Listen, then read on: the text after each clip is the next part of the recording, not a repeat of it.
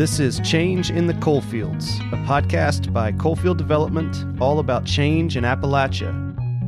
What change has happened, what change is happening, and what change still needs to happen. I'm your host, Brandon Dennison, founder and CEO of Coalfield Development.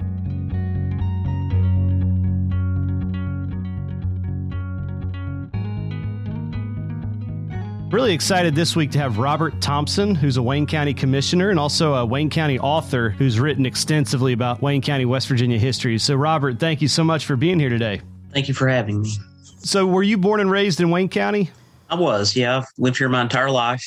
Grew up at East Lynn or outside East Lynn on Big Glen Creek. You mentioned that I write about local history, and the fact that my family lived here for over a century, it always interested me that, my family was from this area. And that's kind of what got me interested in family history. And I kind of branched out from there into the communities that they lived in. I grew up, like I said, till I graduated from college at East Lynn, lived in Westmoreland for a while. And now I've been in the town of Wayne for 8 years. So I've kind of experienced and lived in a little bit of every place in the county. So tell the listeners about Big Glen Creek. Well, it's a very rural area. You could probably substitute it for any community of its size and general description in the state, and you would feel pretty much at home. Just some basic farmland, little small country plots, small homes, mobile homes, barns, the normal standard little 2-lane road. Pretty standard fare for West Virginia, I imagine. And also near a big lake, which is also not abnormal in West Virginia. That was one thing we did a lot when I was small, is ATV ride on the Eastland Lake property, which we probably weren't supposed to be doing. But my family's farm bordered the Corps of Engineers property. So in a way, it was almost like we had an additional 8,000 acres of empty forest on adjoining our farm. So that was kind of unique, I imagine. Pretty great place to grow up. Yes, definitely. I've sort of heard a lot of resentment from some folks about the lakes, sort of how that went down of buying up the properties and folks feeling like maybe they didn't get fair prices. Did you hear any of that growing up? Or I've heard that, and I can't speak to whether or not the prices were fair, but I think it had more to do with the fact that, these people, this was family farms that had been in the families for generations, since the early 1800s in some cases. And I don't know that there was any monetary amount that would have seemed fair that could pay for that sort of historical background. So I would imagine that probably had more to do with it actually losing the family farms and their communities than it did being compensated. That's just that would be my impression, having talked to these people and kind of grown up in that area. So then you went to Marshall University for college, is that right? Yes. Attended Eastland Elementary, Wayne High School, and then Marshall University. I started out in engineering and then switched to education. Went through social studies education, got my bachelor's degree in that. And I've been a teacher in Wayne County since 2011 now, so a decade. It flies by. It's amazing how quick it goes. Yeah. So you're still a teacher and a commissioner right now? I am. Yes. Teaching, has that been about what you expected? Harder than you expected? What's it like to be a teacher in West Virginia? Well, definitely harder than I expected. I mean, I imagine with many careers, you don't really know exactly how it's going to work till you get out and start doing it. And no matter how well you're prepared in training, till you actually hit the ground and experience it day to day, you don't realize how difficult something is. But I would say that I definitely enjoy it. Like as you said, I write. I'm a county commissioner, served in the House of Delegates, but I would consider myself a teacher above. If somebody asks me what I do, I tell them I'm a teacher. That's kind of my main focus, I would say. Were you a delegate during the teacher strikes? I was, yes. What was that like? I mean, did you feel a little bit torn between two worlds there? Or, I mean, I imagine you were representing teacher interests as a delegate. It must have been amazing to be in that Capitol during that time. It was, and I definitely wasn't torn. As you said, I did my best to put the interests of the teachers and students to the forefront. I think I did that. I have no reservations of how I voted on anything. I really think that I put my full effort into that. But it was interesting. It was, as you said, it was an amazing time to get to see both sides of it. Because before the sessions would start, I would go out, talk to people from all over the state, and we had teachers from Wayne County up there every day, and from all the different schools. So I would get to see them and experience it from that side, on the outside, and then to get to sit inside the chamber and actually participate on, and voting on the bills and working on the bills and hear the chanting on the outside. It was a truly remarkable experience, one that I'll never forget. From inside the chamber, you could still hear the chanting. Oh, yes. Yeah. And there are like two sets of doors. You've got an outer set of doors, an inner set of doors, and then there are two big security sliding doors that they shut. And it was so loud at some points that, it was hard to actually hear what was going on the floor. And for the delegates that weren't necessarily as friendly to the teachers, you could tell it was very frustrating to them. From my perspective, I enjoyed it, but just to be able to see this, democracy in action. They finally, on a couple occasions, had to shut the outside security doors to just help block out some of the sound. I enjoyed it, and I think we stopped quite a bit of bad stuff coming down the pipe back then. So you started teaching in 2011. When did you start writing? Well, I actually started writing probably in high school. Actually, I started doing family history, genealogy when I was in middle school.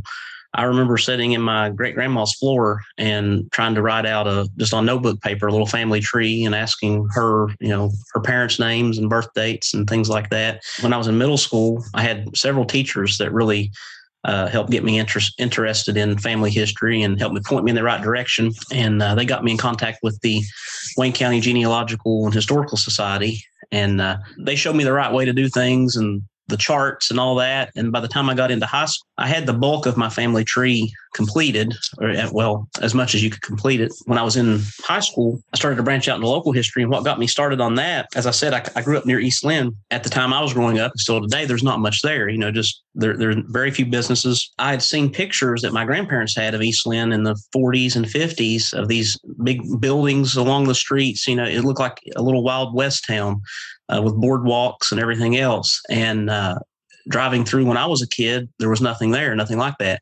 And it just fascinated me how you could go have that much change in, a 50-year period. I started researching it and kind of went from there. After I got done with researching East Lynn, I moved on to the town of Wayne and then just have slowly branched out into different areas of the county's history. How many books have you written now? 18. So you are, Robert, you're a full-time teacher, county commissioner, and you've also written 18 books. And you're how old, if you don't mind my asking? I'm 33. That is incredible. How do you do that, for lack of a more artful question? I mean, do you carve out a little bit of time every day to work on writing, or does it come in big bursts? Honestly, the writing, that I consider that's like my hobby. So when I have free time, when I'm not working on lesson plans or doing something related to the county commission, the writing and research is my hobby. That's what I do for fun, which probably would be a surprise to people that that's what you do for fun, but that is for me. So yeah, that wouldn't be the number one thing most people would list. That's incredible. And what's the next book? I'm finishing up one on Laban Walker. There was back in 1879, he was the only person ever executed in Wayne County, and he was hanged on the courthouse lawn here in the town of Wayne, and he was 18 years old. So it's kind of been, as a teacher, it's strange that you can kind of make these connections, because as a teacher, with so many negative things going on in our community with drugs and things like that, you can see connections over a 140-year period of history about how, a young person like that, a kid, can get in so much trouble so easily. And, it really hits home when you have that teaching background. So that's my next project. Wow. What was he hanged for? Murder. He killed a saloon keeper on Virginia Point down outside, where Canova is now, basically. Wow. I honestly, I can't wait to read that. What was your favorite book to write? Well, probably my first one, East Lynn Booming. And I actually just redid it. Within the last couple of weeks, I finished it and republished it. But East Lynn Booming was about my hometown. It's the first one I started on. When I first did it, I was planning on just doing like a newspaper article. As I went, I found enough information to turn it into a book. Of course, so with anything, the more you do it, the more experience you get, and you find access to more information and new processes and things like that. So over the past 14 years, I published that book in 2007. And since then, over the last 14 years, I found, when I would be researching another topic, I found a lot more information about East Lynn as well. So I've continued to collect that information, and I recently completed a revised version of that book.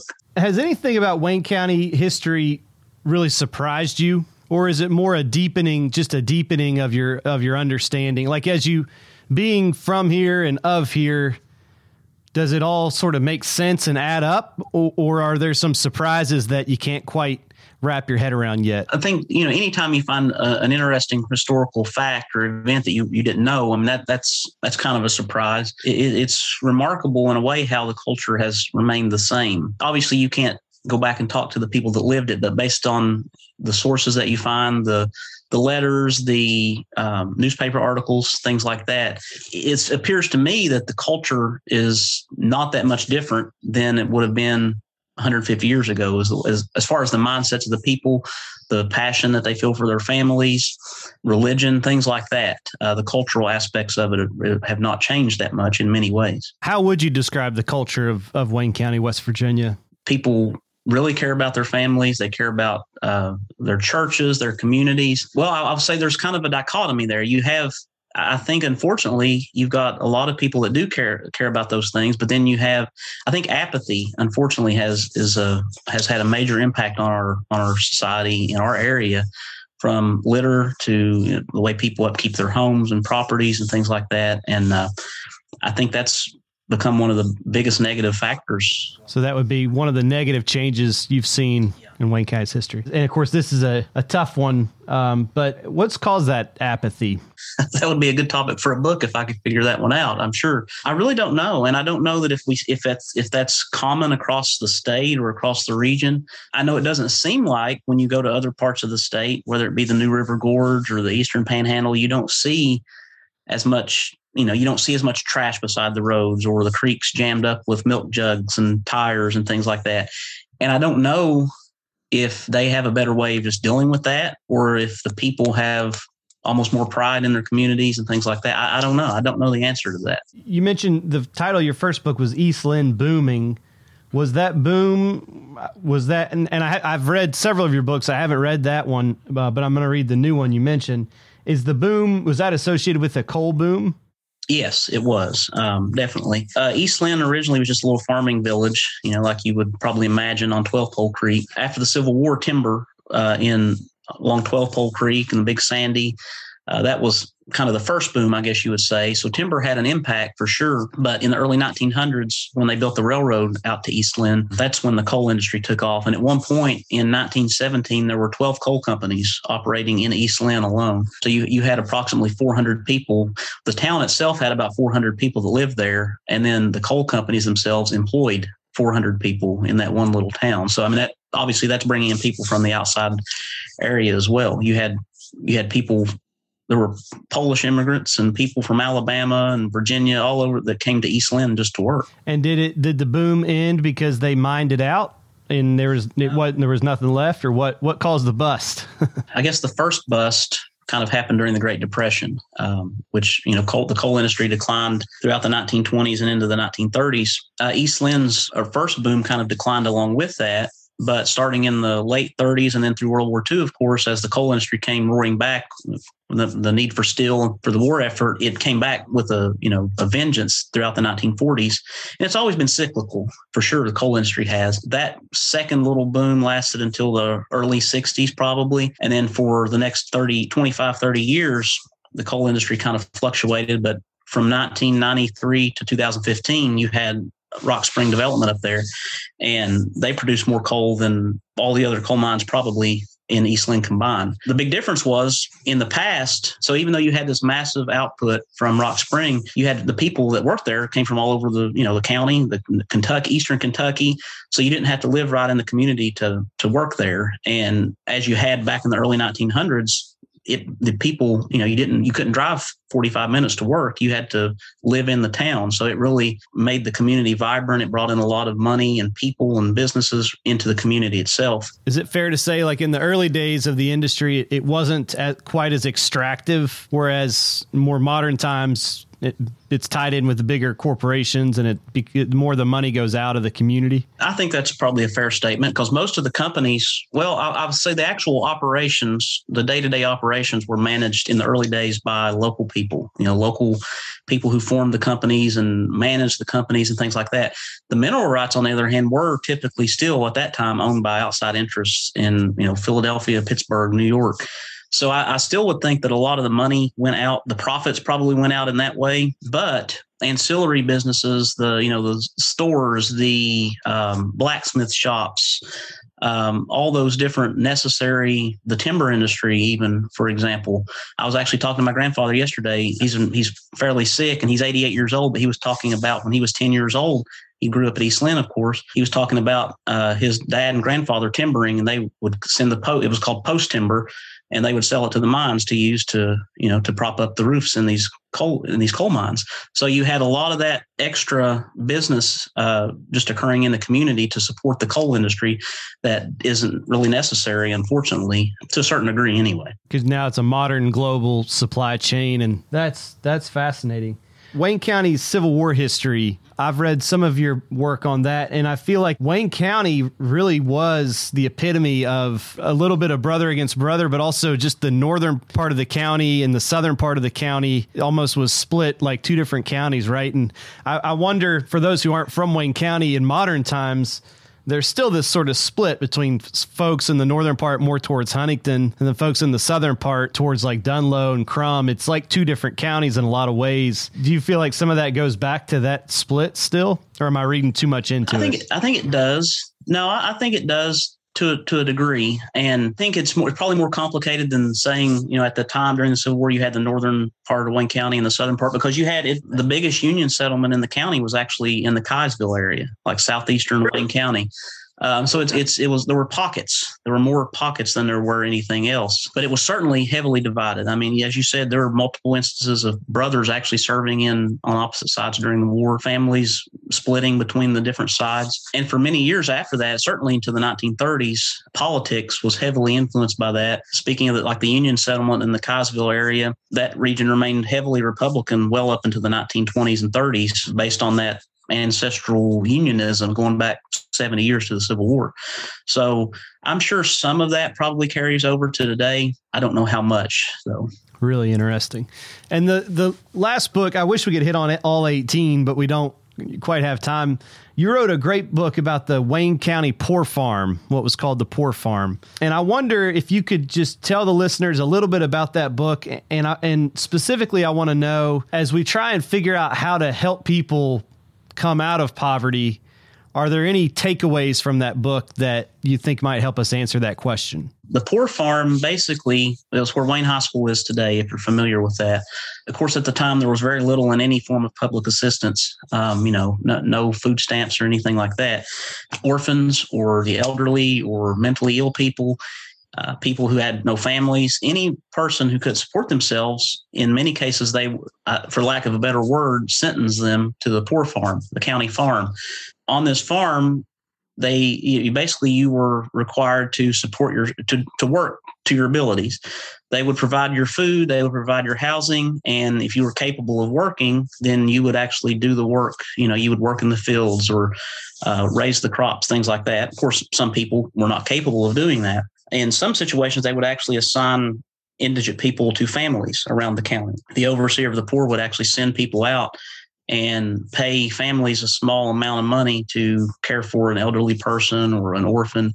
And that was, over time, that slowly transitioned into the county farm, where instead of sending them out in the county to some family, they would send them to the county farm instead. I think possibly there would be some benefit to that mindset that, that you give these people a little bit of pride. They're living there on the farm, and certainly they're receiving benefit from the local government, but they're working and providing this, they're growing these crops. They're putting the effort in. They're the ones hoeing the corn and picking the beans and stuff like that. So sure, they're getting some support, but they still have a little bit of sense of pride in the fact that they're doing it themselves as much as they can. Once you had the New Deal and the Great Society, there just wasn't a need. Sort of the federal government became more responsible for helping to take care of the poor than local governments. Is that accurate? I think so. Eventually, of course, you had, in different situations, you had, for the orphan children, you had, programs coming in like DHHR in child services to deal with those situations. Elderly people, you had systems like nursing home systems and things like that kind of took over that role. You had mental hospitals and things like that for people who had mental illness. So you had these other avenues to support each of those groups of people. And eventually, toward the end, as you mentioned there, federal and state assistance, they actually used the Poor Farm. Its last kind of iteration was just as a site to distribute commodity goods, food to poor people throughout the county. I talked to many elderly people who, when they were children, they would walk to the Poor Farm to pick up their government cheese or their government ham, things like that. And by that point, there weren't any residents. They called them inmates, probably not a politically correct term for today, but there were no residents living there at that time other than just the overseer, but it was still used as kind of the central distribution point for government aid. In your research, you didn't find any mistreatment, but some other poor farms have been known for mistreatment of folks. Is that right? There are a few scattered, cryptic phrases that there may have been some mistreatment early on. And like it was started in 1878 and lasted until 1959. When they sold it to the Board of Education, there were some cryptic phrases that there might have been some mistreatment. Now, what that was, I don't know. Just that there were some bad things going on. Phrases like that, you don't really know what that meant. At a few different times, you would find the county would send people down to investigate. And one particular time in the 1917, 1918, they found that it was filthy. It was just filled with debris and broken furniture and things like that. Depending on who was overseer, which was a political appointee, depending on who was overseer of the farm at the time, it varied as far as the cleanliness and the general situation. So for modern times, you've spoken to some of the change that you've seen. You're a public servant, a teacher, but also an elected official. Can you speak to why you made the decision to run for office and what some areas of focus are that you have as an elected official? Well, I'd always been interested in my community since I was a child. Ever since I started to realize, I guess, the impact the community's had on my family going back 200 years in some situation, I've always felt that I had a role, or I deserved to, or I didn't deserve, that the community deserved help from people who were invested in it and people who it had supported. And I felt like I was one of those people, that my family had lived here for generations, that they had lived good lives in most situations, thankfully, and that I wanted to give back in some form. And I think that was probably in addition to being interested in the history and wanting to see things, us prosper based on, the way we have in the past in many cases, those were some of the things that I wanted to focus on once I got into, or that's why I decided to get into public service. And so you first ran for delegate, what year? 2016. I served on the Wayne Town Council for 3 years prior to that, and then ran for House of Delegates in 2016. So 2013. So you're coming up on, you've been a teacher 10 years and have been an elected official for 10 years here soon. Are you feeling better about Wayne County's future or worse about Wayne County's future compared to when you started out? It's cyclical. There will be times when I think, we're right on the cusp of, great things, whether it be things like the Beech Fork Lodge, it's like we're right there, we're right there. And then now all of a sudden it's kind of the rug's pulled out from under us, or like the Pritchard Intermodal facility over there. You think, man, we're right on the verge of it's getting ready to take off, and then things just come to a screeching halt. So it depends on the situation. Sometimes I feel like we're getting ready to break through and we're headed for prosperity, and then something else will happen and it'll just come to a screeching halt. And hopefully we can keep the former up going forward. What are you hoping will change over the next few years? What needs to change that hasn't yet? Well, I hope some of the projects that have been worked on for decades now would finally come to fruition, like the lodge. Unfortunately, I am not too optimistic about that, but we've worked on it. For listeners, there's a lake, a Beech Fork Lake, and from very grassroots, Wayne County citizens have been advocating and fighting to build a lodge there as an economic development project, literally for more than 30 years now. Mr. Stanley Fink is a legend in the community who had started this. He has a file. The governor had a ceremony a couple years back, and they rolled in Mr. Fink's files that he'd been fighting for this lodge, and it actually got funded, right? We thought it was going to happen, and there's a ribbon cutting and everything, and then it still hasn't happened. Well, we thought it was going to be funded multiple times. Back in the 1980s, the House of Delegates passed a funding bill to build the lodge, and the Senate killed it. So, I mean, and then most recently in 2015, I think it was, they had the ribbon cutting. That it never happened. I can't help but feel like we always keep getting these promises in Wayne County, and they never actually happen. The 4-lane from Pritchard to Canova is another. It's crucial for economic development in the Pritchard area. And we were promised this new highway. If we went out and voted for the bonds, the road bond issue, I personally asked the governor if this was going to happen, if we supported it. And he said yes. And of course, here we are 4 years later, and it still never happened. So frustrating. We sort of lamented earlier a sense of apathy or cynicism, decades of broken promises that may just be what forms an apathetic citizenry. Absolutely. I think that's definitely part of it. When you're told that you're going to get this new project, and if you only support it, if you go out and vote for whoever's proposing it or the bonds or whatever it may be, and then it doesn't happen, you start to lose any kind of faith in the system, that the system's going to improve it, and that there may not be any point in having pride or expecting anything better in the future. And so that's why we've got to band together and just figure it out anyways as local entrepreneurs and local community members. You do that. You lead by example, Robert Thompson. I really admire your leadership, your commitment, your scholarship, frankly, on your books. And if it's okay with you, I'd like to have you back in the not too distant future, because there are actually several other books that we just run out of time. I really just admire what you've done for your community and appreciate your time today. Well, I certainly appreciate it, and I'd be happy to come back anytime. Thank you. Thanks so much. Change in the Coalfields is a podcast created by Coalfield Development at the West Edge Factory in Huntington, West Virginia. This episode was hosted by Brandon Dennison and produced and edited by JJN Multimedia.